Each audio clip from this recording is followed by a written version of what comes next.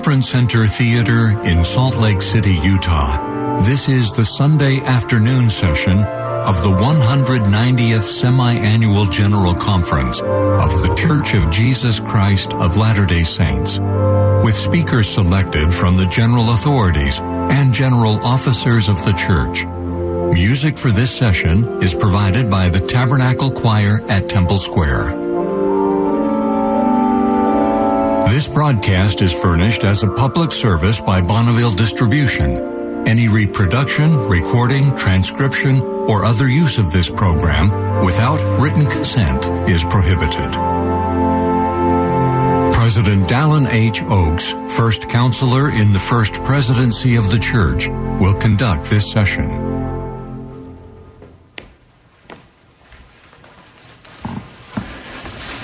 Brothers and sisters, we welcome you to the Sunday afternoon session of the 190th Semiannual General Conference of the Church of Jesus Christ of Latter-day Saints. President Russell M. Nelson, who presides at the conference, has asked me to conduct this session. We extend our greetings to members of the church and friends everywhere, all participating in the conference. The music for this session, which was previously recorded, will be provided by the Tabernacle Choir at Temple Square under the direction of various conductors and organists. The choir will open this meeting by singing, "Oh, Say What is Truth." The invocation will then be offered by Elder Paul V. Johnson of the 70.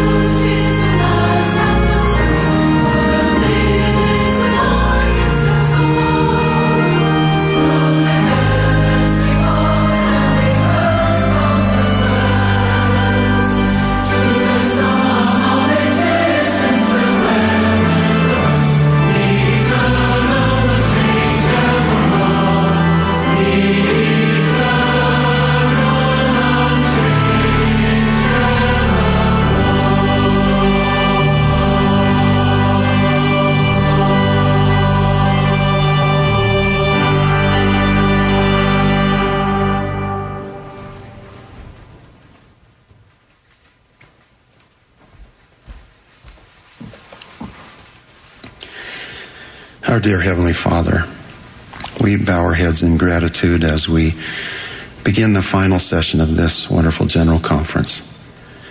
We're grateful to Thee for Thy Son, Jesus Christ, and His atonement. We're grateful for the opportunity to listen to the messages today. We join our prayers with those around the world for the people who are suffering, and especially for those who are striving so diligently to put an end to the suffering. We pray that Thy Spirit will be with those who are speaking, and as we open our hearts and our minds, that the Spirit will witness the truthfulness of what we hear and help us as we strive to align our will with Thine. In the name of Jesus Christ, amen. Amen.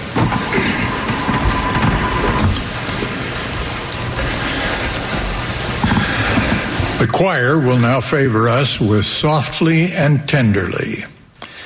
After the singing, we will be pleased to hear from President Henry B. Eyring, second counselor in the First Presidency. He will be followed by Elder Jeremy R. Yagi and Elder Gary E. Stevenson of the Quorum of the 12 Apostles. Brother Milton Camargo, first counselor in the Sunday School General Presidency, will then address us.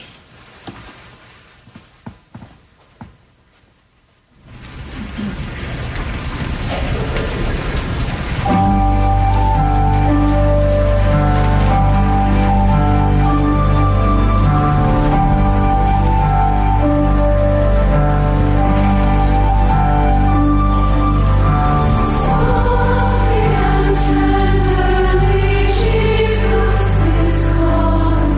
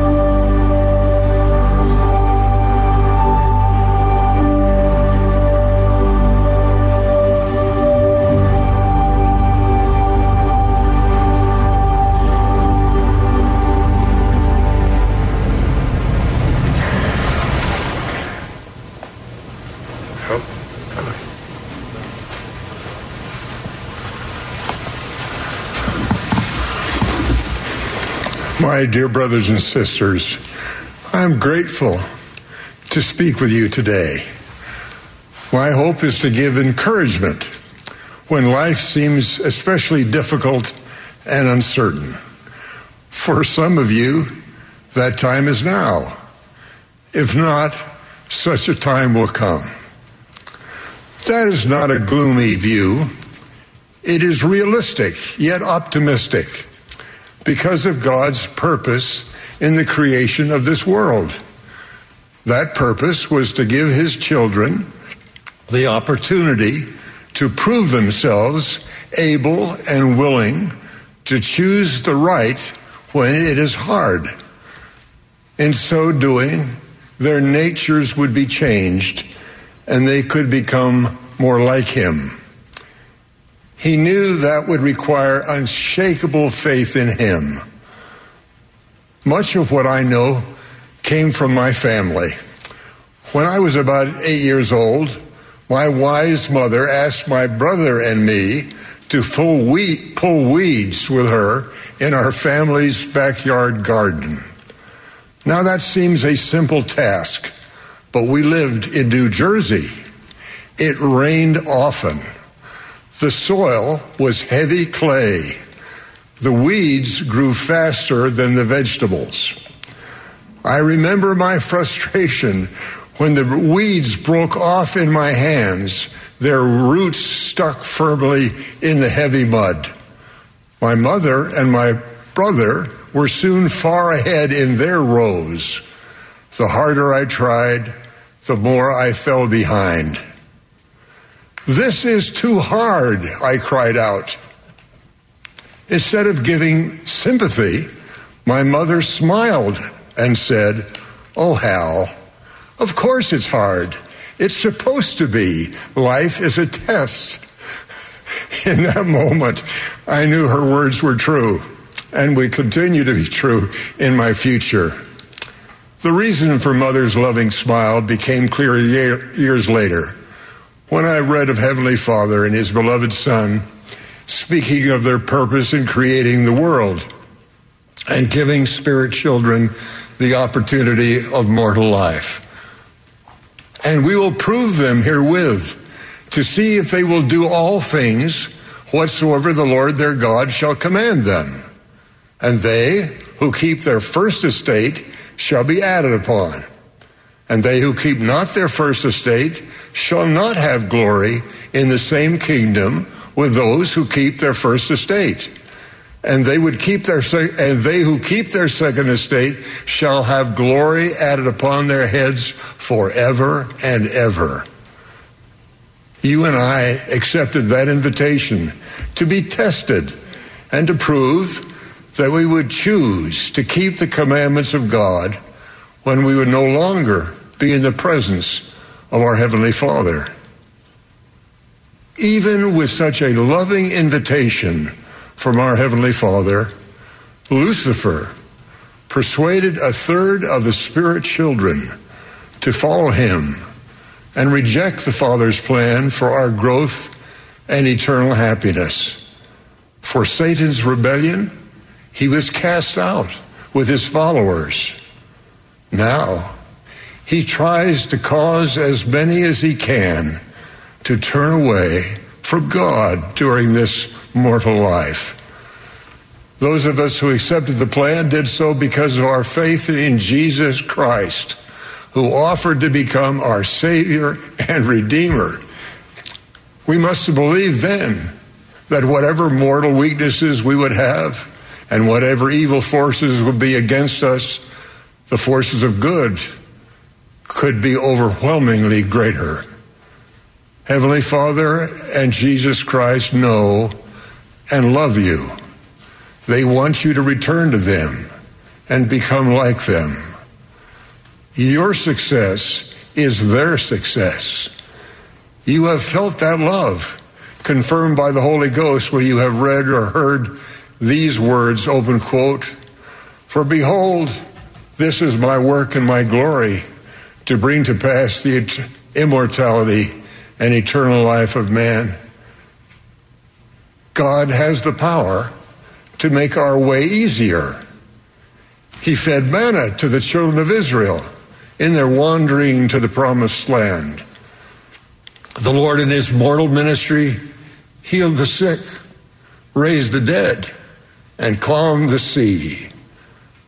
After his resurrection, he opened the prison to them that were bound. Yet the prophet Joseph Smith, one of the greatest of his prophets, suffered in prison and was taught the lesson we all profit from and need in our recurring tests of faith. Open quote.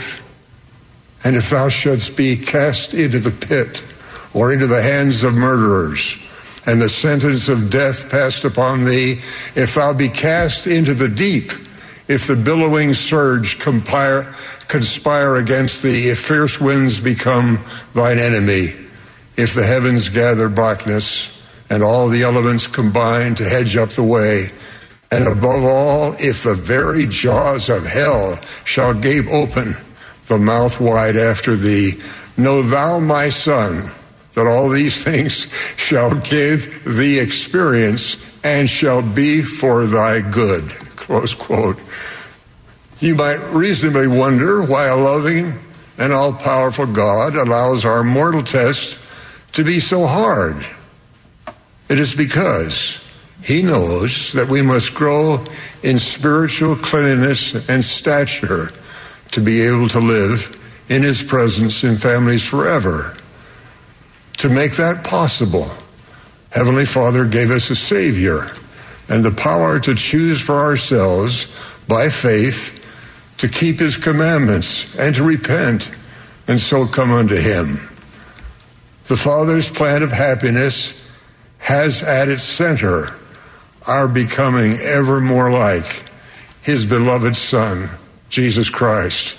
In all things, the Savior's example is our best guide. He was not exempt from the need to prove himself. He endured for all of Heavenly Father's children, paying the price for all our sins. He felt the suffering of all who have and will come into mortality. When you wonder how much pain you can endure, well, remember him. He suffered what you suffer, so that he would know how to lift you up. He may not remove the burden, but he will give you strength, comfort, and hope. He knows the way. He drank the bitter cup. He endured the suffering of all. You are being nourished and comforted by a loving Savior who knows how to succor you in whatever tests you face. Alma taught, open quote, and he shall go forth suffering pains and afflictions and temptations of every kind, and this that the word might be fulfilled, which saith he will take upon him the pains and the sicknesses of his people, and he will take upon him death, that he may loose the bands of death which bind his people, and he will take upon him their infirmities, that his bowels may be filled with mercy according to the flesh, that he may know according to the flesh how to succor his people according to their infirmities, close quote. One way he will succor you will be to invite you always to remember him and to come unto him. He has encouraged us this way, open quote, come unto me, all ye that labor and are heavy laden, and I will give you rest. Take my yoke upon you and learn of me, for I am meek and lowly in heart, and ye shall find rest unto your souls, close quote. The way to come unto him is to feast upon his words, to exercise faith unto repentance, to choose to be baptized and confirmed by his authorized servant, and then to keep your covenants with God. He sends the Holy Ghost to be your companion, comforter, and guide. As you live worthy of the gift of the Holy Ghost, the Lord can direct you to safety, even when you cannot see the way. For me, He has most often shown the next step or two to take. Rarely has he given me a glimpse of the distant future, but even those infrequent glimpses guide what I choose to do in daily life. The Lord explained, open quote, "Ye cannot behold with your natural eyes for the present time the design of your God concerning those things which will come hereafter, and the glory which will follow much tribulation. For after much tribulation come the blessings." The greatest blessing that will come when we prove ourselves faithful to our covenant during our trials will be a change in our natures.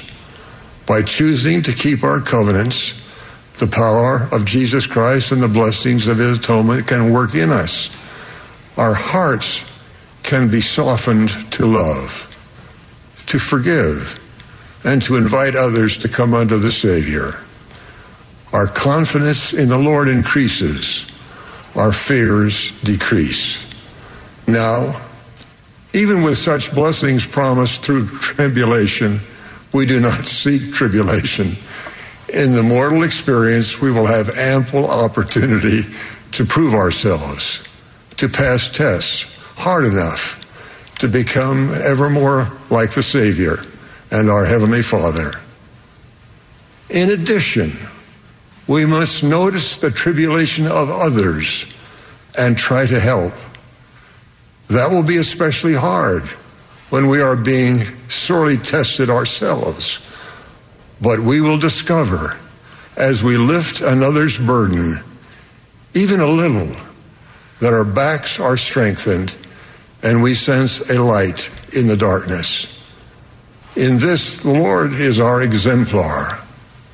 On the cross of Golgotha, having already suffered pain so great that he would have died were he not the begotten Son of God, he looked on his executioners and said to his Father, "Forgive them, for they know not what they do."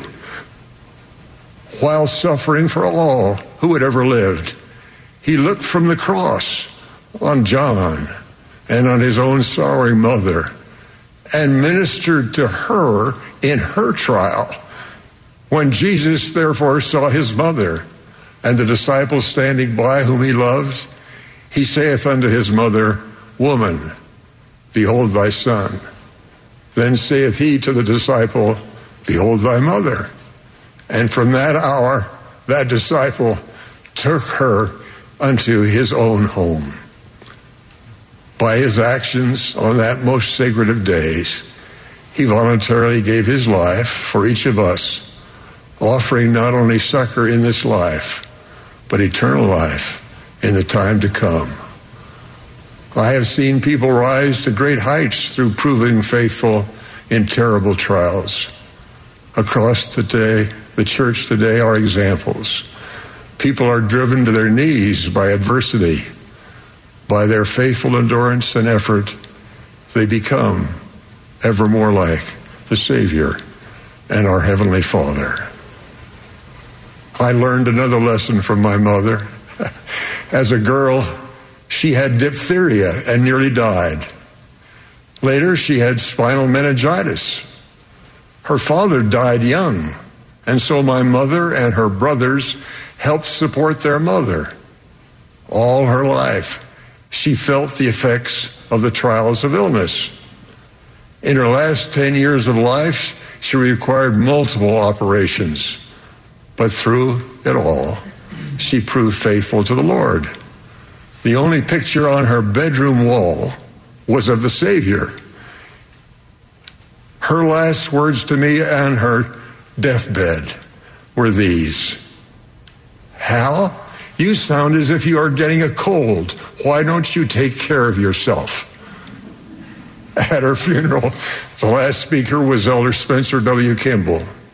After saying something of her trials and her faithfulness, he said essentially this: "Some of you may wonder why Mildred had to suffer so much and so long.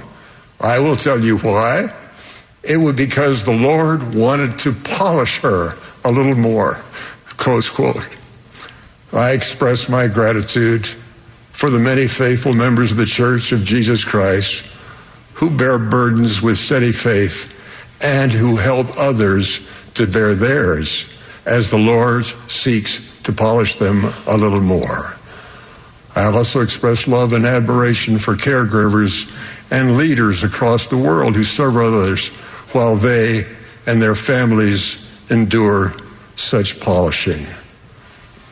I testify that we are children of a heavenly Father who loves us. I feel President Russell M. Nelson's love for us all. He is the Lord's prophet in the world today. I so testify in the sacred name of the Lord Jesus Christ. Amen.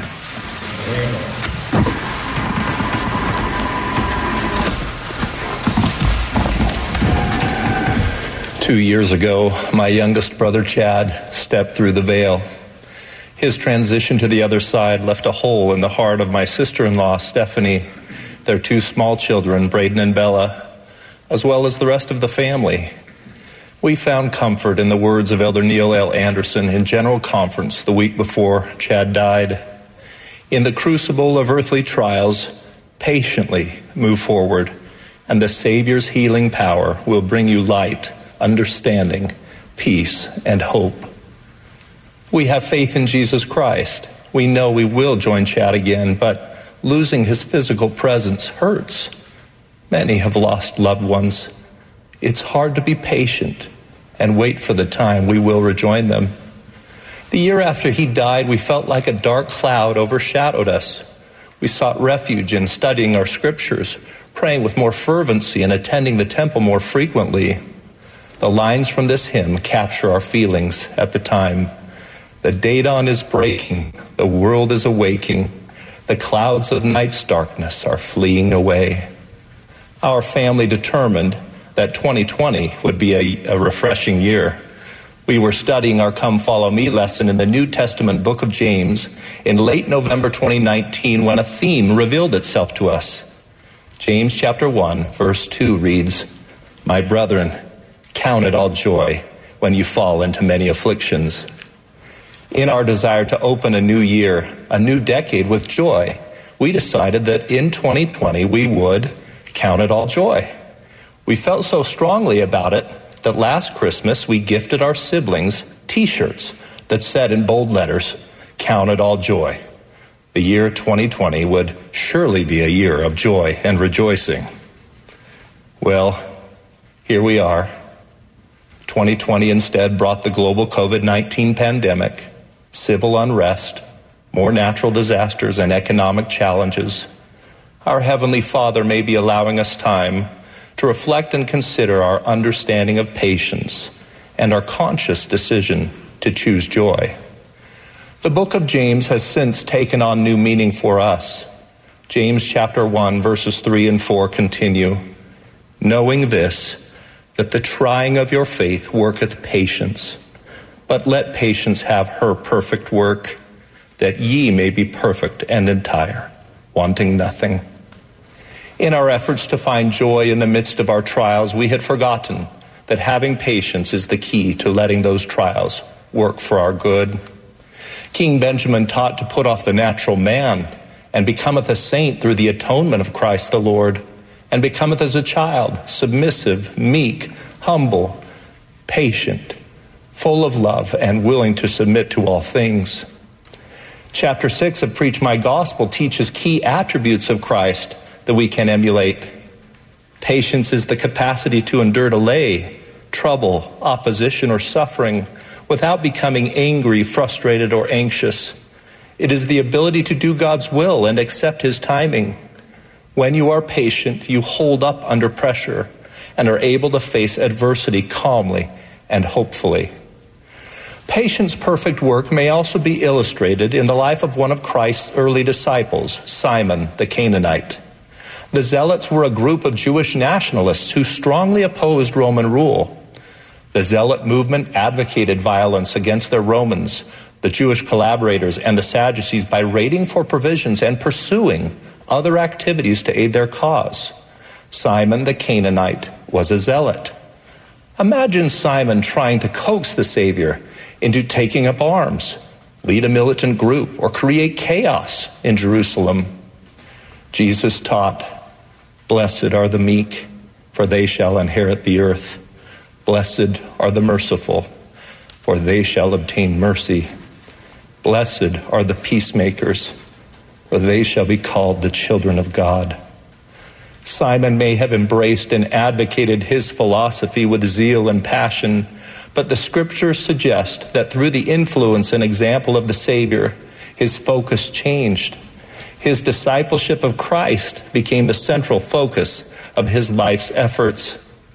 As we make and keep covenants with God, the Savior can help us to be born again, yea, born of God, changed from a carnal and fallen state to a state of righteousness, being redeemed of God, becoming his sons and daughters. Of all the zealous social, religious, and political endeavors of our day, let disciple of Jesus Christ be our most pronounced and affirming affiliation. For where your treasure is, there will your heart be also. Let us also not forget, even after faithful disciples had done the will of God, they had need of patience. Just as the trying of our faith works patience within us, when we exercise patience, our faith increases. As our faith increases, so does our joy. This past March, our second daughter, Emma, like many missionaries in the church, went into mandatory isolation. Many missionaries came home. Many missionaries awaited reassignment. Many did not receive their temple blessings before departing to a field of labor. Thank you, elders and sisters. We love you. Emma and her companion in the Netherlands were stretched in those first several weeks, stretched to tears in many instances. With only brief opportunities for in-person interaction and limited outdoor exposure, Emma's reliance on God increased. We prayed with her online and asked how we could help. She asked us to connect with her friends she was teaching online. Our family began to connect online one by one with Emma's friends in the Netherlands. We invited them to join our weekly online extended family Come Follow Me study. Floor, Laura, Renska, Freek, Benjamin, Stahl, and Mohammed all have become our friends. Some of our friends from the Netherlands have entered in at the straight gate. Others are being shown the straightness of the path and the narrowness of the gate by which they should enter. They are our brothers and sisters in Christ. Each week we count it all joy as we work together in our progress on the covenant path. We let patience have her perfect work in our inability to meet in person as ward families for a season, but we count as joy our family's faith increasing through new technology connections and Come Follow Me study of the Book of Mormon. President Nelson promised, your consistent efforts in this endeavor, even during those moments when you feel that you are not being particularly successful, will change your life, that of your family, and the world. Where we make sacred covenants with God, the temple is temporarily closed. Where we keep covenants with God, the home is open. We have an opportunity at home to study and ponder on the exceptional beauty of temple covenants. Even in the absence of entry into that sacred physical space, our hearts shall greatly rejoice in consequence of the blessings which shall be poured out. Many have lost jobs, others have lost opportunities. We joy, however, alongside President Nelson, who recently stated, voluntary fast offerings from our members have actually increased, as well as voluntary contributions to our humanitarian funds. Together, we will overcome this difficult time. The Lord will bless you as you continue to bless others. Be of good cheer is the commandment from the Lord, not be of good fear. Sometimes we get impatient when we think we are, quote, doing everything right, and we still don't receive the blessings we desire. Enoch walked with God for 365 years before he and his people were translated. 365 years of striving to do everything right, and then it happened. My brother Chad's passing came just a few months after our release from presiding over the Utah Ogden mission. It was miraculous that while we were living in Southern California, of all the 417 missions we could have been assigned to in the year 2015, we were assigned to Northern Utah. The mission home was a 30-minute drive to Chad's home.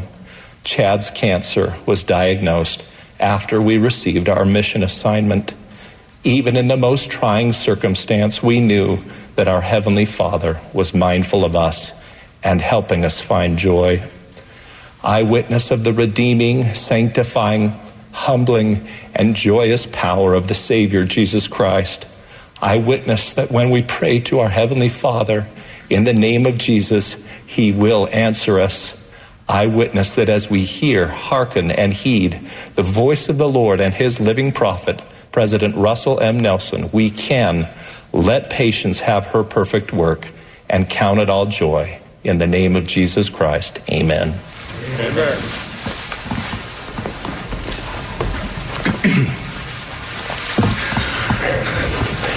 Years ago, as a young missionary laboring in a tiny branch on the small island of Amami Oshima, Japan, one day my companion and I were ecstatic to learn that President Spencer W. Kimball would be visiting Asia and that all members and missionaries in Japan were invited to Tokyo to hear the prophet at an area conference.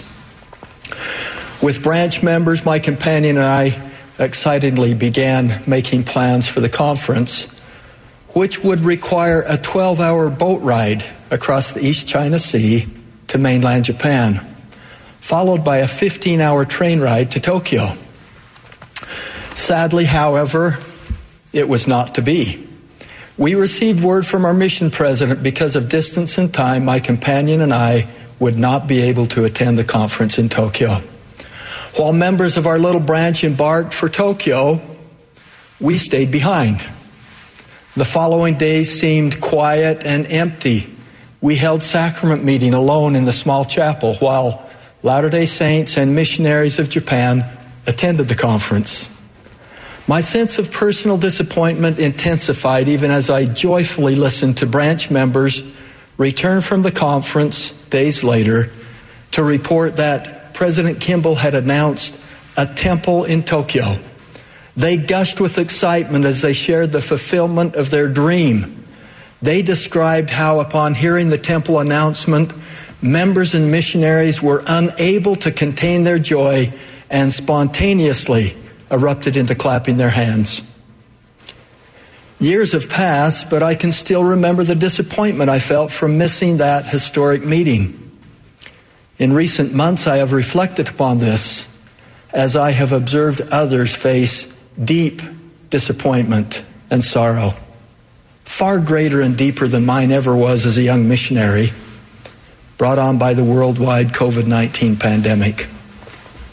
Earlier this year, as the pandemic accelerated, the First Presidency pledged that the church and its members will faithfully exhibit our commitment to being good citizens and good neighbors and will use an abundance of caution. Thus, we experienced the suspension of church gatherings worldwide, the return of more than half the church's missionary force to their home nations, and the closure of temples throughout the church. Thousands of you were preparing to enter the temple for living ordinances, including temple sealings. Others of you have completed your service as missionaries early or have been temporarily released and reassigned. During this time, government and educational leaders closed schools, which consequently altered graduations and forced the cancellation of sporting, social, cultural, and educational events and activities. Many of you prepared for events that were not attended, performances that were not heard, and athletic seasons that were not played. Even more poignant are the thoughts of families who have lost loved ones during this time. Most could not hold funerals or other tender gatherings as they hoped. In short, many of you have dealt with heartbreaking disappointment, sorrow, and discouragement. So, how do we heal, endure, and move forward when things seemed so broken? The prophet Nephi began engraving the small plates when he was a grown man As he looked back on his life and ministry, he offered an important reflection in the very first verse of the Book of Mormon. This verse frames an important principle for us to consider in our time. Following his familiar words, I, Nephi, having been born of goodly parents, he writes, and having seen many afflictions in the course of my days, nevertheless having been highly favored of the Lord in all my days. As students of the Book of Mormon, we're familiar with the many afflictions to which Nephi refers. Yet, following acknowledgement of his afflictions in the course of his days, Nephi gives his gospel perspective of being highly favored of the Lord in all of his days. Times of affliction and disappointment do not change the watchful eye of the Lord as he favorably looks upon us, blessing us. Lisa and I recently met virtually with about 600 missionaries in Australia, most of whom were under some measure of confinement or restriction related to COVID-19. Many working from their apartments. Together we considered individuals in the New Testament, Book of Mormon, and Doctrine and Covenants who, like them, the Lord blessed to accomplish greatness in adversity, defined more by what they were able to do with the Lord's help in spite of their confinement and restriction. We read of Paul and Silas while imprisoned in stocks, praying, singing, teaching, testifying, even baptizing the jailer. And again of Paul in Rome under house arrest for 2 years, during which time he continually expounded and testified the kingdom of God, teaching those things which concern the Lord Jesus Christ. Of Nephi and Lehi, the sons of Helaman, who after abuse and imprisonment were encircled by a fire of protection as the Lord's still small voice of perfect mildness did pierce their captors even to the very soul. Of Alma and Amulek in Ammonihah, who found that many did believe and began to repent and to search the Scriptures, even though they were then mocked and without food, water, or clothes, bound and confined in prison. And finally, of Joseph Smith, languishing in the Liberty Jail, feeling abandoned and forsaken, then hearing the words of the Lord, these things shall be for thy good, and God shall be with you forever. Each of these understood what Nephi knew, that although they had seen many afflictions in the course of their days, yet they were highly favored of the Lord. We too can draw parallels as individual members and as a church in the way in which we have been highly favored of the Lord during the challenging times we have encountered during the past several months. As I cite these examples, let them also strengthen your testimony of the seership of our living prophet, who prepared us with adjustments before any hint of a pandemic, enabling us to endure the challenges that have come. First, becoming more home-centered and church-supported. 2 years ago, President Nelson said, "We've become accustomed to thinking of church as something that happens in our meeting houses, supported by what happens at home. We need an adjustment to this pattern, a home-centered church supported by what takes place inside our buildings." What a prophetic adjustment. Home-centered gospel learning has been put into practice with the temporary closure of meeting houses. Even as the world begins to normalize and we return to chapels, we'll want to retain our home-centered patterns of gospel study and learning developed during the pandemic. A second example of being highly favored of the Lord is the revelation regarding ministering in a higher and holier way. In 2018, President Nelson introduced ministering as an adjustment in the way we care for each other. The pandemic has introduced numerous opportunities to hone our ministering skills.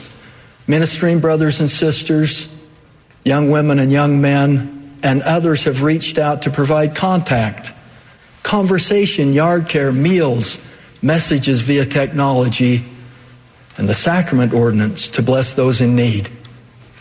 The church itself has also been ministering to others during the pandemic with an unprecedented distribution of commodities to food banks, homeless shelters, and immigrant support centers, and with projects directed to the world's most serious hunger situations. Relief Society sisters and their families responded to the challenge of making millions of masks for healthcare workers. A final example of being blessed during adversity is finding heightened joy in the return of temple ordinances. This is best described with a story. When Sister Caitlin Palmer received her mission call last April, she was excited to be called as a missionary, but felt it equally important and special to go to the temple to receive her endowment and make sacred covenants. Shortly after she scheduled her endowment, the announcement came that all temples would temporarily close due to the worldwide pandemic. After receiving this heartbreaking information, she then learned she would attend the MTC virtually from her home. Despite these disappointments, Caitlin focused on keeping her spirits high. In the intervening months, Sister Palmer never lost hope of attending the temple. Her family fasted and prayed that temples would open prior to her departure. Caitlin would often start her morning MTC study by saying, "Is today going to be the day we receive a miracle and the temples open back up?" On August 10th, the First Presidency announced that Caitlin's temple would reopen for living ordinances on the exact day her early morning flight to her mission was scheduled. She would not be able to attend the temple and make her flight. With little hope for success, her family contacted Temple President Michael Valenga to see if there was any way the miracle they had been praying for could be realized. Their fasting and prayers were answered. At 2 a.m., hours before her flight departure, Sister Palmer and her family, in tears, were greeted at the temple doors by the smiling temple president with the words, "Good morning, Palmer family. Welcome to the temple." As she completed her endowment, they were encouraged to move quickly as the next family was waiting at the temple doors. They drove directly to the airport just in time to make her flight to her mission. The temple ordinances we have missed over several months seem sweeter than previously imagined as temples around the world reopen in phases. As I close, please listen to the encouraging, enthusiastic, uplifting words of the prophet Joseph Smith. One would never guess he penned them in affliction and isolation, constrained and restricted at a home in Nauvoo, hiding from those who were seeking to illegally apprehend him. Quote, "Now what do we hear in the gospel which we have received? A voice of gladness, a voice of mercy from heaven, and a voice of truth out of the earth. Glad tidings for the dead, a voice of gladness for the living and the dead. Glad tidings of great joy. Shall we not go on in so great a cause? Go forward and not backward. Courage and on to the victory. Let your hearts rejoice and be exceedingly glad. Let the earth break forth into singing." Close quote. Brothers and sisters, I believe that one day each of you will look back at the canceled events, the sadness, disappointments, and loneliness attendant to the challenging times we're passing through, to see it overshadowed by choice blessings and increased faith and testimonies. I believe that in this life and in the life to come, your afflictions, your Ammonihah, your Liberty Jail will be considered for your gain. I pray that along with Nephi, we can acknowledge the afflictions in the course of our days, while at the same time recognizing that we are highly favored of the Lord. I close with my testimony of Jesus Christ, who himself was no stranger to affliction, and as part of his infinite atonement, descended below all things. He understands our grief, pain, and desperation. He is our Savior, our Redeemer, our hope, our consolation, and our deliverer. Of this I testify in his holy name, Jesus Christ. Amen. Amen.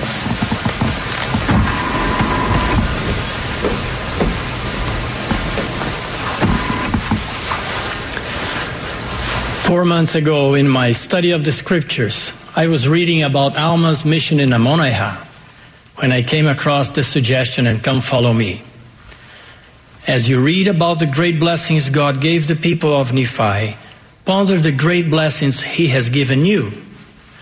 I decided to make a list of God's blessings to me and record it in my digital version of the manual. In a matter of minutes, I had listed 16 blessings. Foremost among them were the great blessings of the Savior's mercy and atoning sacrifice on my behalf. I also wrote of the blessing I had to represent the Savior as a young missionary in Portugal, and later with my loving eternal companion Patricia in the Brazil Porto Alegre South Mission, where we served with 522 powerful and wonderful missionaries. Speaking of Patricia, many of the blessings I recorded that day are blessings we have enjoyed together throughout our 40 years of marriage, including our sealing in the São Paulo, Brazil temple, our three wonderful children, their spouses, and our 13 grandchildren. My thoughts turned also to my righteous parents, who raised me in the principles of the gospel. I was reminded in particular of a moment when my loving mother knelt with me to pray by my bedside when I was around 10 years of age. She must have felt that if my prayers were going to reach my Father in heaven, they would need to improve. So she said, "I will pray first, and after my prayer, you pray." She continued this pattern for many nights until she was confident I had learned by principle and by practice how to speak to Heavenly Father. I'll be forever grateful to her for teaching me to pray, for I learned that my Heavenly Father hears my prayers and answers them. In fact, that was another blessing that I included in my list, the gift to be able to hear and learn the will of the Lord. An important part of Heavenly Father's plan is the opportunity to communicate with Him anytime we want. When the Savior visited the Americas after His resurrection, He repeated an invitation that He had given to His disciples in Galilee. He said, "Ask, and it shall be given unto you. Seek, and ye shall find. Knock, and it shall be opened unto you. For everyone that asketh, receiveth, and he that seeketh, findeth, and to him that knocketh, it shall be opened." Our prophet, President Russell M. Nelson, has given a similar invitation in our day. He said, "Pray in the name of Jesus Christ about your concerns, your fears, your weaknesses, yes, the very longings of your heart. And then listen. Write the thoughts that come to your mind. Record your feelings and follow through with actions that you're prompted to take. As you repeat this process day after day, month after month, year after year, you will grow into the principle of revelation." President Nelson added, "In coming days, it will not be possible to survive spiritually without the guiding, directing, comforting, and constant influence of the Holy Ghost." Why is revelation so essential to our spiritual survival? Because the world can be confusing and noisy, full of deception and distractions. Communication with our Father in heaven enables us to sort through what is true and what is false, what is relevant to the Lord's plan for us and what is not. The world can also be harsh and heartbreaking, but as we open our hearts in prayer, we will feel the comfort that comes from our Father in heaven and the assurance that He loves and values us. The Lord said that everyone that asketh receiveth. Asking seems simple, and yet it is powerful because it reveals our desires and our faith. However, it takes time and patience to learn to understand the voice of the Lord. We pay attention to thoughts and feelings that come to our minds and hearts, and we write them down as our prophet has counseled us to do.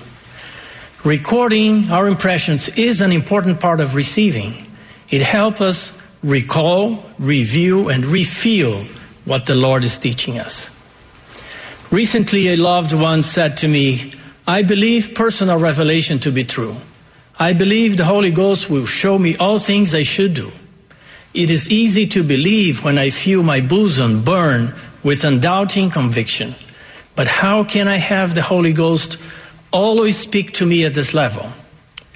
To my loved one and to all of you, I would say that I too would like to constantly feel those strong impressions from the Spirit and always see clearly the path to follow. But I don't. However, what we might feel more often is the still small voice of the Lord, whispering to our mind and heart, I am here. I love you. Go on. Do your best. I'll support you. We don't always need to know everything or see everything. This still small voice is reaffirming, encouraging, and comforting. And many times that's just what we need for the day. The Holy Ghost is real, and His impressions are real, the big ones and the small ones. The Lord went on to promise, He that seeketh findeth. Seeking implies mental and the spiritual effort, pondering, testing, trying, and studying. We seek because we trust the Lord's promises. For he that cometh to God must believe that He is, and that He is a rewarder of them that diligently seek Him. When we seek, we are humbly acknowledging that we still have much to learn, and the Lord will expand our understanding, preparing us to receive more. For behold, thus saith the Lord God, I will give unto the children of men line upon line, precept upon precept, here a little and there a little. For unto him that receiveth I will give more. Finally the Lord said, to him that knocketh it shall be opened. To knock is to act in faith. When we actively follow Him, the Lord opens the way before us. There's a beautiful hymn that teaches us to wake up and do something more than dream of our mansion above. Doing good is a pleasure, a joy beyond measure, a blessing of duty and love. Elder Garrett W. Gong of the Quorum of the 12 recently explained that revelation often comes when we are in the act of doing good. He said, as we try to reach out in service to those around us, I think the Lord gives us an extra measure of His love for them and therefore for us. I think we hear His voice. We feel Him in a different way as we pray to help those around us, because that's one of the prayers that He most wants to answer. That simple suggestion in Come Follow Me to think about my blessings brought a sweet spirit and some unexpected spiritual insights. As I continued reading about Alma and his ministry in Ammonihah, I discovered that Alma provides a good example of what it means to ask, seek, and knock. We read that Alma labored much in the Spirit, wrestling with God in mighty prayer, that He would pour out His Spirit upon the people. That prayer, however, was not answered the way he hoped, and Alma was cast out of the city. Way down with sorrow, Alma was about to give up when an angel delivered this message, Blessed art thou, Alma, therefore lift up thy head and rejoice, for thou hast great cause to rejoice. The angel then told him to return to Ammonihah and try again, and Alma returned speedily. What do we learn from Alma about asking, seeking, and knocking? We learn that prayer requires spiritual labor, and it does not always lead to the outcome we hope for. But when we feel discouraged or weighed down with sorrow, the Lord gives us comfort and strength in different ways. He may not answer all of our questions or solve all of our problems right away. Rather, He encourages us to keep trying. If we then speedily align our plan with His plan, He will open the way for us, as He did for Alma. It is my testimony that this is the dispensation of the fullness of the gospel. We can enjoy the blessings of the atonement of Jesus Christ in our lives. We have the scriptures widely available to us. We are led by prophets who teach us the will of the Lord for the difficult times we live in. In addition, we have direct access to our own revelation, so the Lord can comfort and guide us personally. As the angel said to Alma, we have great cause to rejoice. In the name of Jesus Christ, amen. Amen.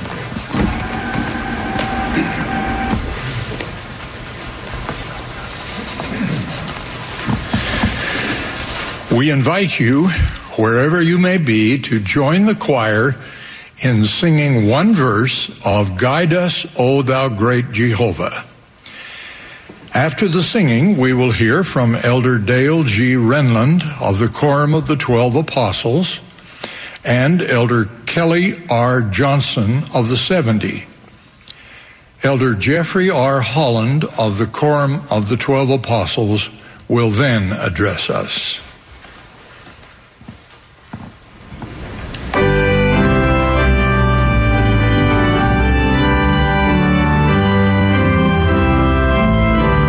This is the Sunday afternoon session of the 190th Semiannual General Conference of the Church of Jesus Christ of Latter-day Saints. KSL-FM Midvale, KSL Salt Lake City.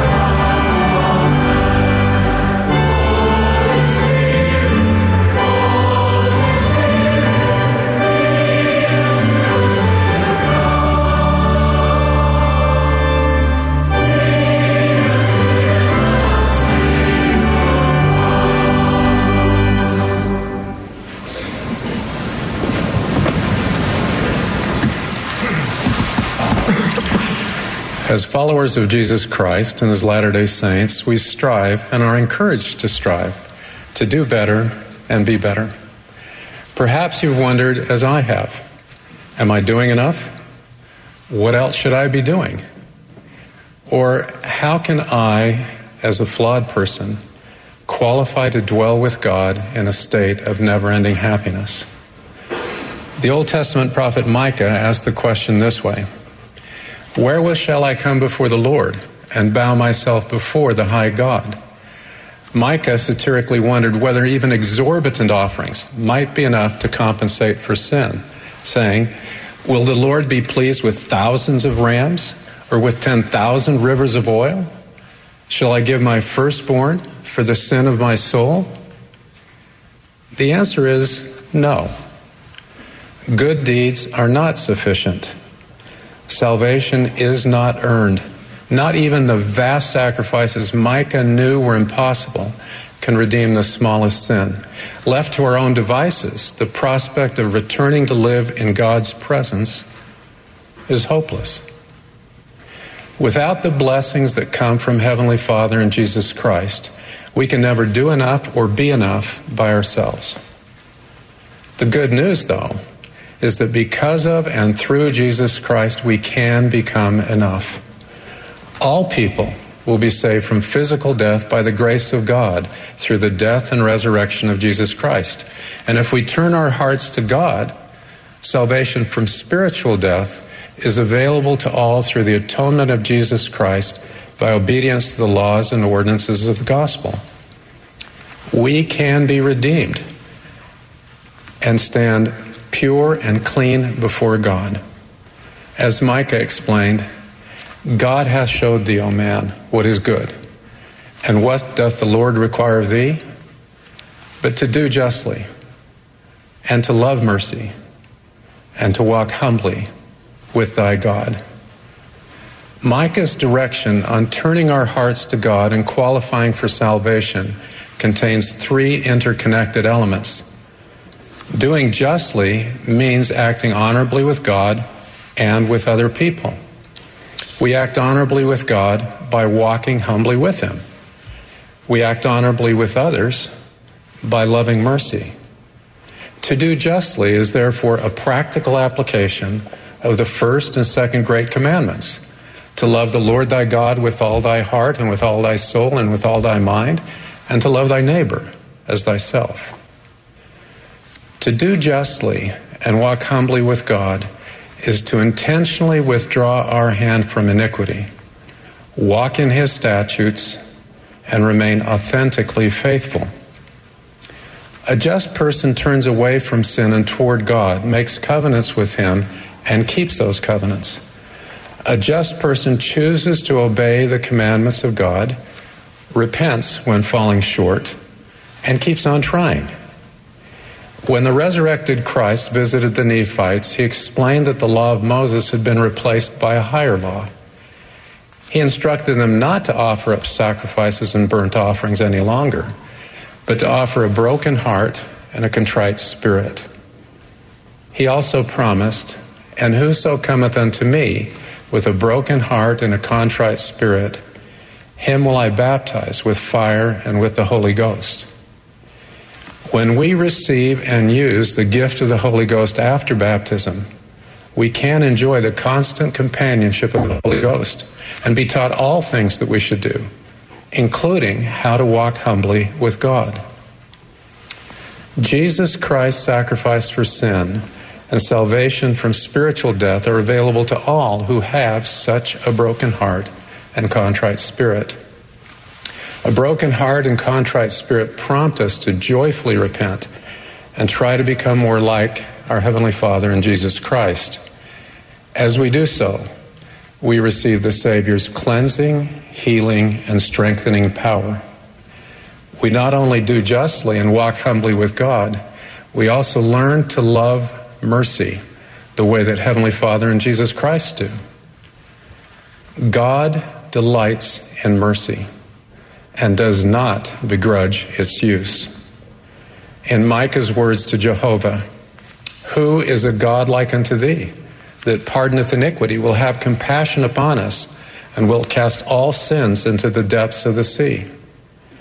To love mercy as God does is inseparably connected to dealing justly with others and not mistreating them. The importance of not mistreating others is highlighted in an anecdote about Hillel the Elder, a Jewish scholar who lived in the 1st century before Christ. One of Hillel's students was exasperated by the complexity of the Torah, the 5 books of Moses with their 613 commandments and associated rabbinic writings. The student challenged Hillel to explain the Torah using only the time that Hillel could stand on one foot. Hillel may not have had great balance, but accepted the challenge. He quoted from Leviticus saying, "Thou shalt not avenge, nor bear any grudge against the children of thy people, but thou shalt love thy neighbor as thyself." Hillel then concluded, "That which is hateful unto you, do not do to your neighbor. This is the whole of the Torah. The rest is commentary. Go forth and study." Always dealing honorably with others is part of loving mercy. Consider a conversation I overheard decades ago in the emergency department of Johns Hopkins Hospital in Baltimore, Maryland, in the United States. A patient, Mr. Jackson, was a courteous, pleasant man who was well known to the hospital staff. He had previously been hospitalized multiple of times for the treatment of alcohol-related diseases. On this occasion, Mr. Jackson returned to the hospital for symptoms that would be diagnosed as inflammation of the pancreas caused by alcohol consumption. Toward the end of his shift, Dr. Cohen, a hard-working and admired physician, evaluated Mr. Jackson and determined that hospitalization was warranted. Dr. Cohen assigned Dr. Jones, the physician next up in rotation, to admit Mr. Jackson and oversee his treatment. Dr. Jones had attended a prestigious medical school and was just beginning her postgraduate studies. This grueling training was often associated with sleep deprivation, which likely contributed to Dr. Jones' negative response. Confronted with her 5th admission of the night, she complained loudly to Dr. Cohen She felt it was unfair that she would have to spend many hours caring for Mr. Jackson because his predicament was, after all, self-inflicted. Dr. Cohen's emphatic response was spoken in almost a whisper. He said, "Dr. Jones, you became a physician to care for people and work to heal them. You didn't become a physician to judge them. If you don't understand the difference, you have no right to train at this institution." Following this correction, Dr. Jones diligently cared for Mr. Jackson during the hospitalization. Mr. Jackson has since died. Both Dr. Jones and Dr. Cohen have had stellar careers. But at a critical moment in her training, Dr. Jones needed to be reminded to do justly, to love mercy, and to care for Mr. Jackson without being judgmental. Over the years, I've benefited from that reminder. Loving mercy means that we do not just love the mercy God extends to us. We delight that God extends the same mercy to others, and we follow his example. All are alike unto God, and we all need spiritual treatment to be helped and healed. The Lord has said, "Ye shall not esteem one flesh above another, or one man shall not think himself above another." Jesus Christ exemplified what it means to do justly and to love mercy. He freely associated with sinners, treating them honorably and with respect. He taught the joy of keeping God's commandments and sought to lift rather than condemn those who struggled. He did denounce those who faulted him for ministering to people they deemed unworthy. Such self-righteousness offended him, and still does. To be Christ-like, a person does justly, behaving honorably with both God and other people. A just person is civil in words and action, and recognizes that differences in outlook or belief do not preclude genuine kindness and friendship. Individuals who do justly will not have a mind to injure one another, but to live peaceably one with another. To be Christ-like, a person loves mercy. People who love mercy are not judgmental. They manifest compassion for others, especially for those who are less fortunate. They're gracious, kind, and honorable. These individuals treat everyone with love and understanding, regardless of characteristics such as race, gender, religious affiliation, sexual orientation, socioeconomic status, and tribal, clan, or national differences. These are superseded by Christ-like love. To be Christ-like, a person chooses God, walks humbly with him, seeks to please him, and keeps covenants with him. Individuals who walk humbly with God remember what Heavenly Father and Jesus Christ have done for them. Am I doing enough? What else should I be doing? The action we take in response to these questions is central to our happiness in this life and in the eternities. The Savior does not want us to take salvation for granted. Even after we've made sacred covenants, there is a possibility that we may fall from grace and depart from the living God. So we should take heed and pray always to avoid falling into temptation. But at the same time, our Heavenly Father and Jesus Christ do not want us to be paralyzed by continual uncertainty during our mortal journey, wondering whether we've done enough to be saved and exalted. They surely do not want us to be tormented by mistakes from which we've repented, thinking of them as wounds that never heal, or be excessively apprehensive that we might stumble again. We can assess our own progress. We can know that the course of life that we're pursuing is according to God's will when we do justly, love mercy, and walk humbly with our God. We assimilate attributes of Heavenly Father and Jesus Christ into our character, and we love one another. When you do these things, you will follow the covenant path and qualify to dwell with God in a state of never-ending happiness.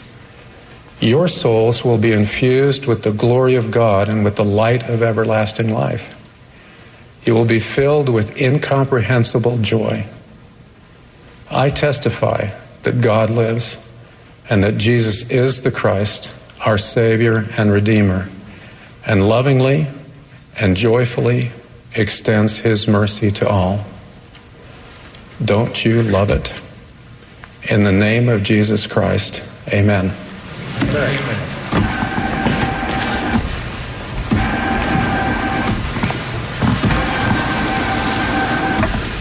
In reviewing the teachings of our dear prophet, President Russell M. Nelson, I found a word that he has frequently used in many talks. This word is power. In the first General Conference, after he was sustained as an apostle, President Nelson talked about power. He has continued teaching about power over the years. Since we have sustained President Nelson as our prophet, he has taught about the principle of power, specifically God's power and how we can access it. He has taught how we can draw upon God's power as we minister to others, how repentance invites the power of Jesus Christ and his atonement into our lives, and how priesthood, the power and authority of God, blesses all who make and keep covenants with him. President Nelson has testified that God's power flows to all who are endowed in the temple as they keep their covenants. I was particularly moved by a challenge President Nelson gave in the April 2020 General Conference. He instructed us to study and pray to learn more about the power and knowledge with which you have been endowed, or with which you will yet be endowed. In response to this challenge, I have studied and prayed and have learned some beneficial things about the power and knowledge with which I have been endowed, or with which I will yet be endowed. Understanding what we must do to access God's power in our lives is not easy, but I have found it is doable by studying it out in our minds and praying for the Holy Ghost to enlighten us. Elder Richard G. Scott offered a clear definition of what the power of God is. It is the power to do more than we can do by ourselves. Filling our heart and even our soul with the Word of God and the foundation of faith in Jesus Christ is crucial to drawing upon the power of God to help us in these challenging times. Without getting the Word of God and faith in Jesus Christ deep into our hearts, our testimonies and faith may fail, and we may lose access to the power God wants to give us. Superficial faith is insufficient. Only faith and the Word of God that fill our inner soul are sufficient to sustain us and to allow us to access His power.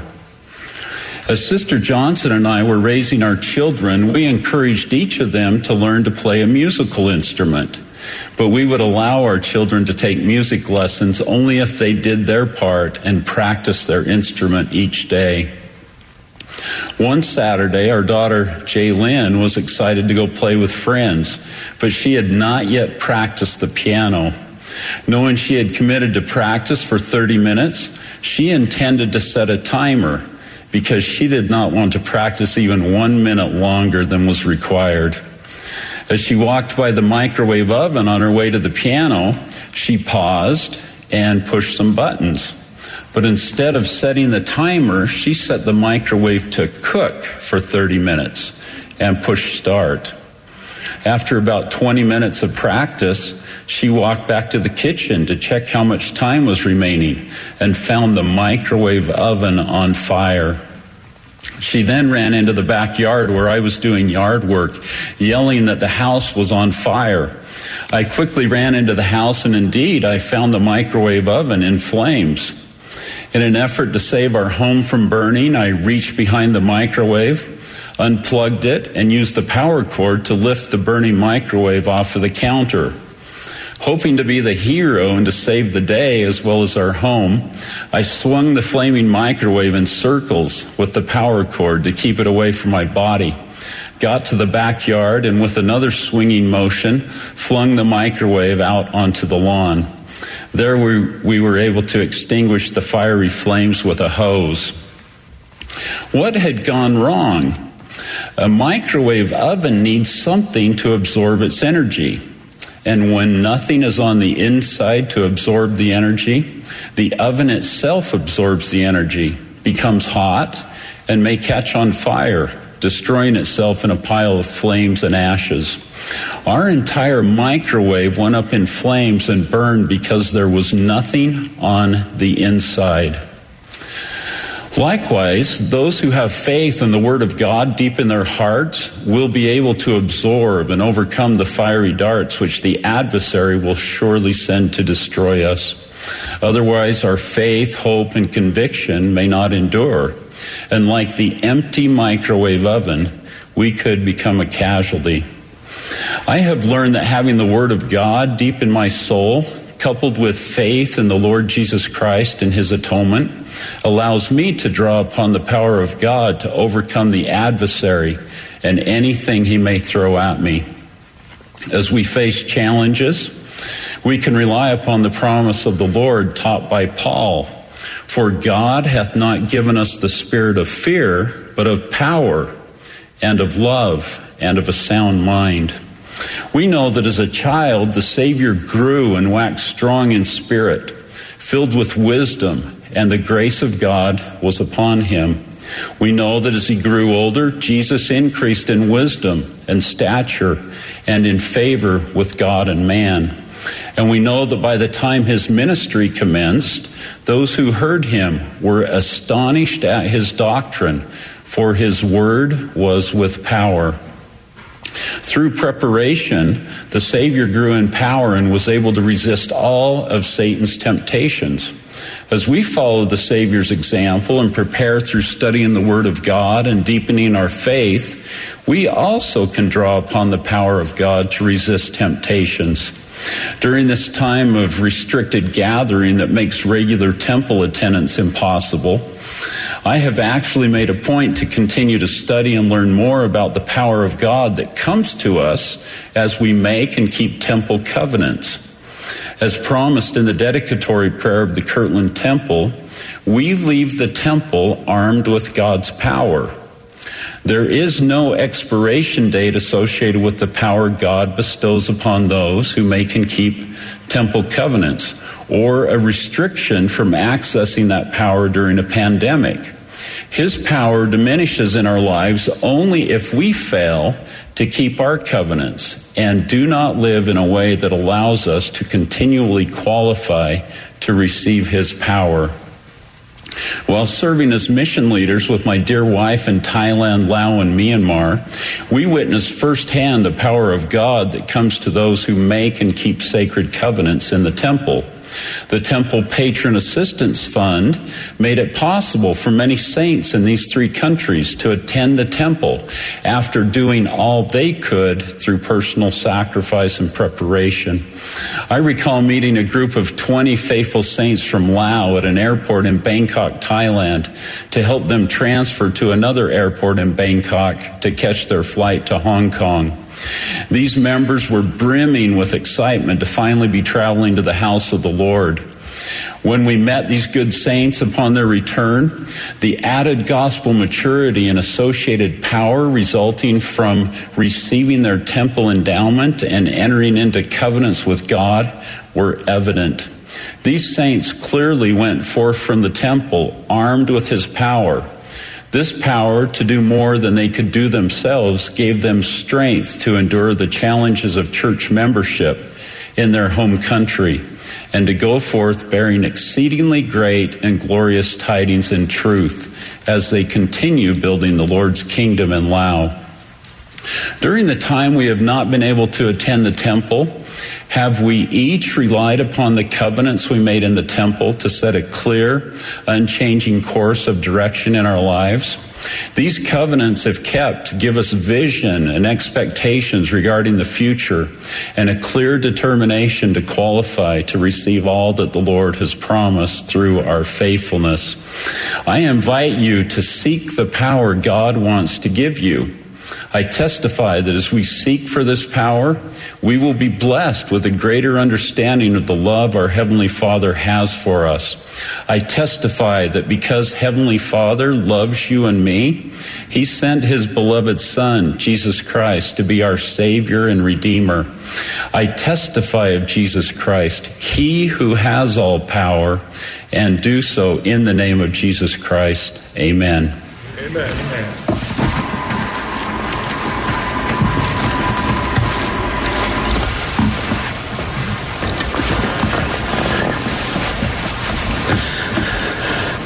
My beloved brothers and sisters, we are all eager, no one more than I, to hear concluding remarks from our beloved prophet, President Russell M. Nelson.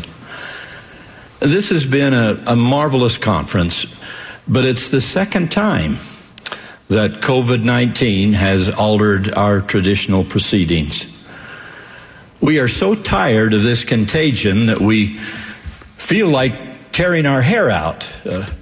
And apparently some of my brethren have already begun that course of action.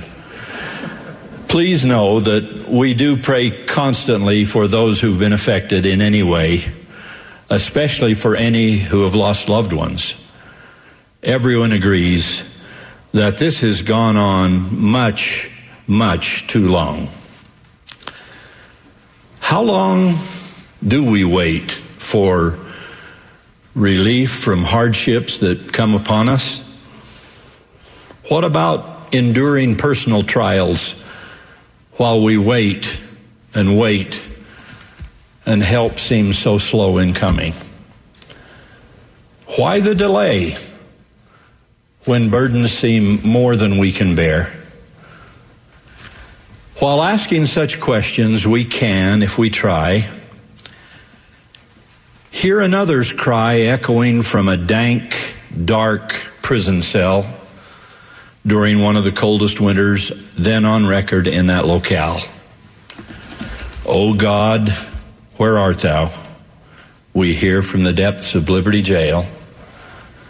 And where is the pavilion that covereth thy hiding place? How long shall thy hand be stayed? How long, O Lord? How long?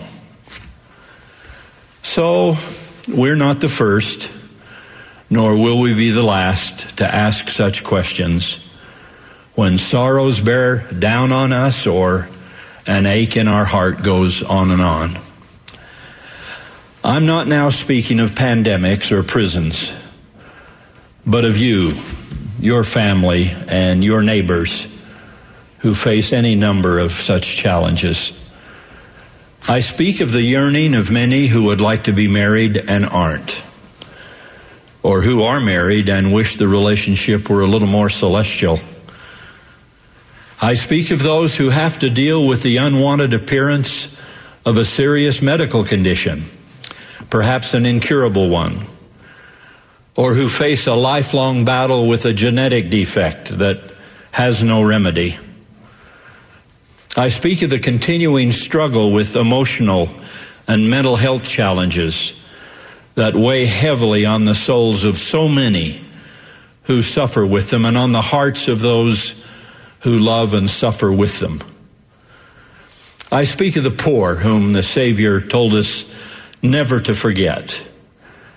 And I speak of you waiting for the return of a child, no matter what the age, who has chosen a path different from the one you prayed he or she would take.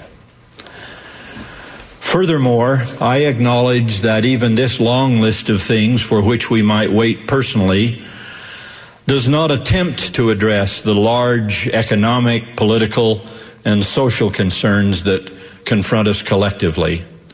Our Father in heaven clearly expects us to address these wrenching public issues as well as the personal ones. But there will be times in our lives when even our best spiritual effort and earnest pleading prayers do not yield the victories for which we have yearned, whether that be regarding the large global matters or the small personal ones. So while we work and wait together for the answers to some of our prayers, I offer you my apostolic promise that they are heard and they are answered, though perhaps not at the time or in the way that we wanted. But they are always answered at the time and in the way that an omniscient and eternally compassionate parent should answer them. My beloved brothers and sisters, please understand that He who never sleeps nor slumbers cares for the happiness and ultimate exaltation of His children above all else that a divine being has to do. He is pure love, gloriously personified, and merciful Father is His name. Well, if this is the case, you might say, shouldn't His love and mercy simply part our personal Red Seas and allow us to walk through our troubles on dry ground? Shouldn't He send 21st century seagulls winging in from somewhere to gobble up all of our pesky 21st century crickets? Well, the answer to such questions is yes. God can provide miracles instantaneously. But sooner or later, we learn that the times and seasons of our mortal journey are His, and they are His alone to direct. He administers that calendar to every one of us individually. For every infirm man healed instantly as he waits to enter the pool of Bethesda, someone else will spend 40 years in the desert waiting to enter the promised land. For every Nephi and Lehi divinely protected by an encircling flame of fire for their faith, we have an Abinadi, burned at a stake of flaming fire for his. And we remember that the same Elijah, who in an instant called down fire from heaven to bear witness against the priests of Baal, is the same Elijah who endured a period when there was no rain for years, and who for a time was fed only by the skimpy sustenance that could be carried in a raven's claw. By my estimation, that can't have been anything we would call a happy meal. The point is that faith means trusting God in good times and bad. Even if that includes some suffering, until we see His arm revealed in our behalf. That can be difficult in our modern world, when many have come to believe that the highest good in life is to avoid all suffering, that no one should ever anguish over anything. But that belief will never lead us to the measure of the stature of the fullness of Christ.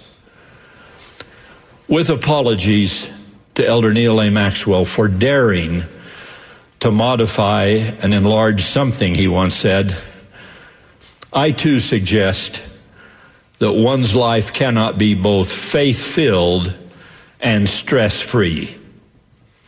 It simply will not work to glide naively through life, saying as we sip another glass of lemonade, Lord, give me all thy choicest virtues, but be certain not to give me grief, nor sorrow, nor pain, nor opposition. Please do not let anyone dislike me or betray me. And above all, do not ever let me feel forsaken by thee or those I love. In fact, Lord, be careful to keep me from all the experiences that made thee divine. And then when the rough sledding by everyone else is over, please let me come and dwell with thee, where I can boast about how similar our strengths and our characters are, as I float along on my cloud of comfortable Christianity. My beloved brothers and sisters, Christianity is comforting, but it is often not comfortable. The path to holiness and happiness here and hereafter is a long and sometimes rocky one. It takes time and tenacity to walk it. But of course, the reward for doing so is monumental. This truth is taught clearly and persuasively in the 32nd chapter of Alma in the Book of Mormon. There, this great high priest teaches that if the Word of God is planted in our hearts as a mere seed, and if we care enough to water, weed, nourish, and encourage it, it will in the future bear fruit, which is most precious, sweet above all that is sweet, the consuming of which leads to a condition of no more thirst and no more hunger. Many lessons are taught in this remarkable chapter, but central to them all is the axiom that the seed has to be nourished and we must wait for it to mature. We look forward with an eye of faith to the fruit thereof, the record says. Our harvest, Alma quotes, comes by and by. Little wonder that he concludes his remarkable instruction by repeating 3 times a call for diligence and patience in nurturing the Word of God in our hearts, waiting, as he says, with long suffering for the tree to bring forth fruit unto you. COVID and cancer, doubt and dismay, financial trouble and family trials. When will these burdens be lifted? Well, the answer is by and by. And whether that be a short period or a long one, it is not always ours to say. But by the grace of God, the blessings will come to those who hold fast to the gospel of Jesus Christ. That issue was settled in a very private garden on a very public hill in Jerusalem long ago. As we now hear our beloved prophet close this conference, may we remember, as Russell Nelson has demonstrated all of his life, that those who wait upon the Lord shall renew their strength and shall mount up with wings as eagles. They shall run and not be weary. They shall walk and not faint. I pray that by and by, sooner or late, these blessings will come to every one of you who seeks relief from your sorrow and freedom from your grief. I bear witness of God's love and of the restoration of his glorious gospel, which is in one way or another the answer to every issue we face in life, in the redeeming name of the Lord Jesus Christ. Amen.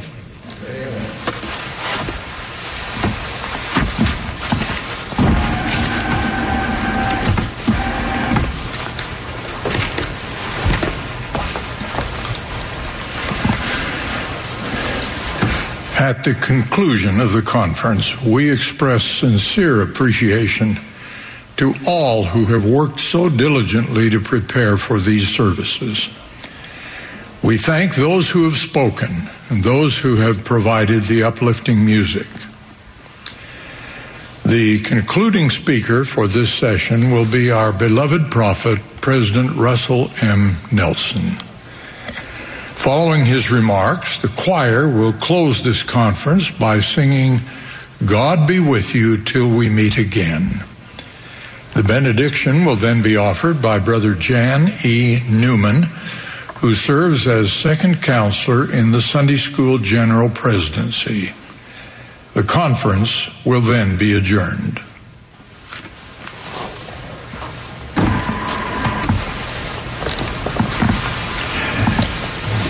My dear brothers and sisters, these 2 days of General Conference have been glorious. I agree with Elder Holland as he mentioned the messages, the prayers, and the music that have all been inspired by the Lord.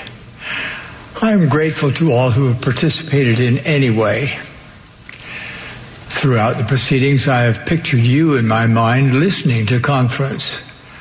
I have asked the Lord to help me understand what you are feeling, worrying about, or trying to resolve. I have wondered what I might say to conclude this conference that would send you forth with the optimism about the future that I know the Lord wants you to feel.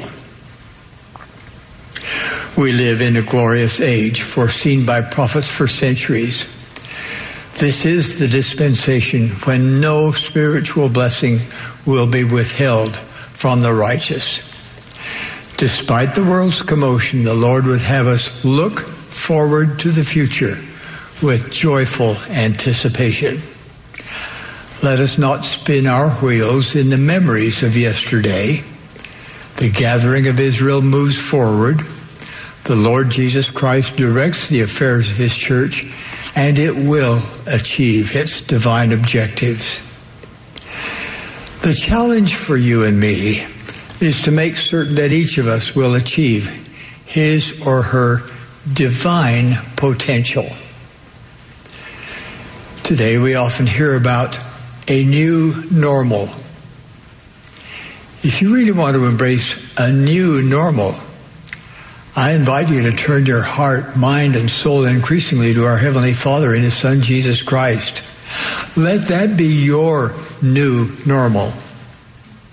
Embrace your new normal by repenting daily. Seek to be increasingly pure in thought, word, and deed. Minister to others. Keep an eternal perspective. Magnify your callings. And whatever your challenges, my dear brothers and sisters, live each day so that you are more prepared to meet your Maker. That is why we have temples. The Lord's ordinances and covenants prepare us for eternal life, the greatest of all of God's blessings. As you know, the COVID pandemic required a temporary closure of our temples.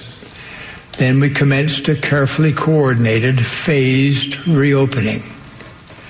With phase 2 now in place in many temples, thousands of couples have been sealed, and thousands have received their own endowments just in the past few months.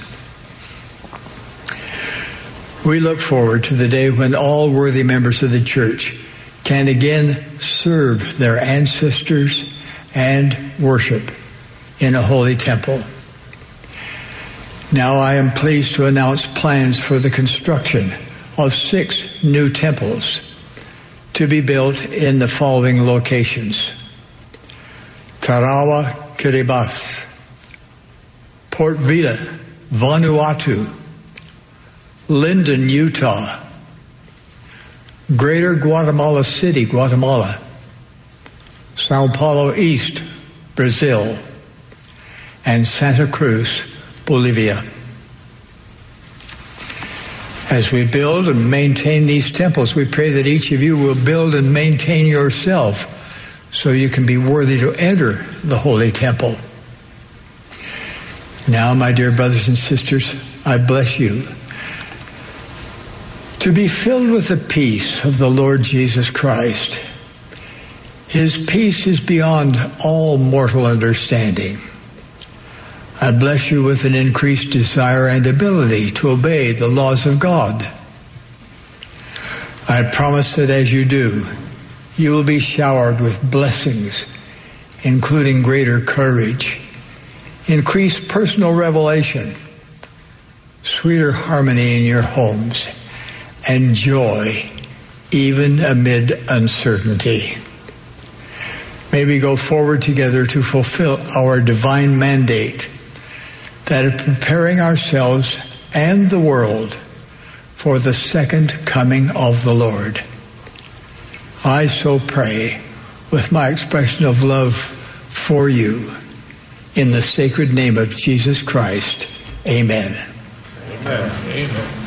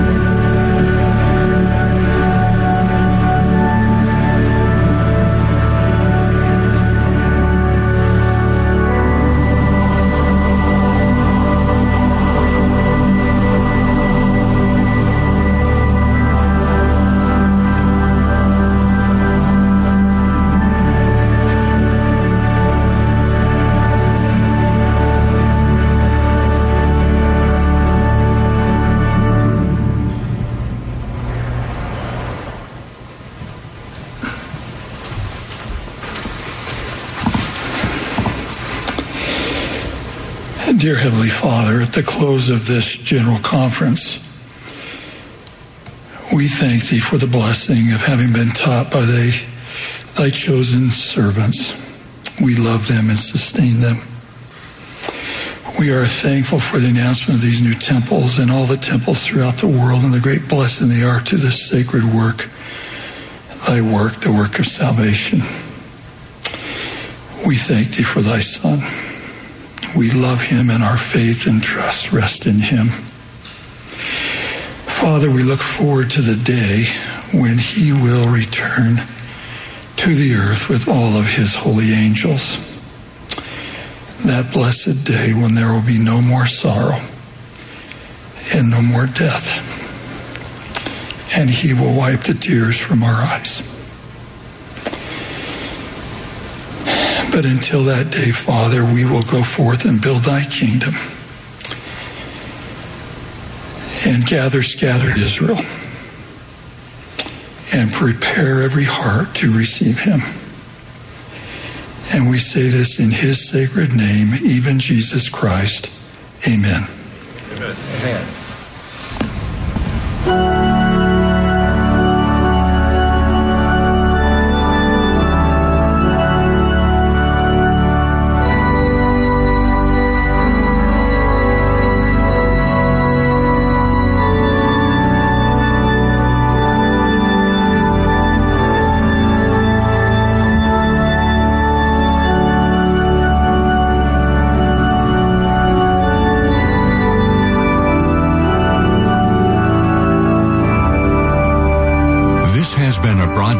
Of the Sunday afternoon session of the 190th Semiannual General Conference of the Church of Jesus Christ of Latter-day Saints.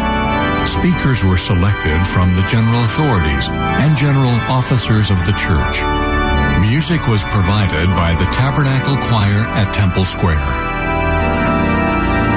This broadcast has been furnished as a public service by Bonneville Distribution. Any reproduction, recording, transcription, or other use of this program without written consent is prohibited.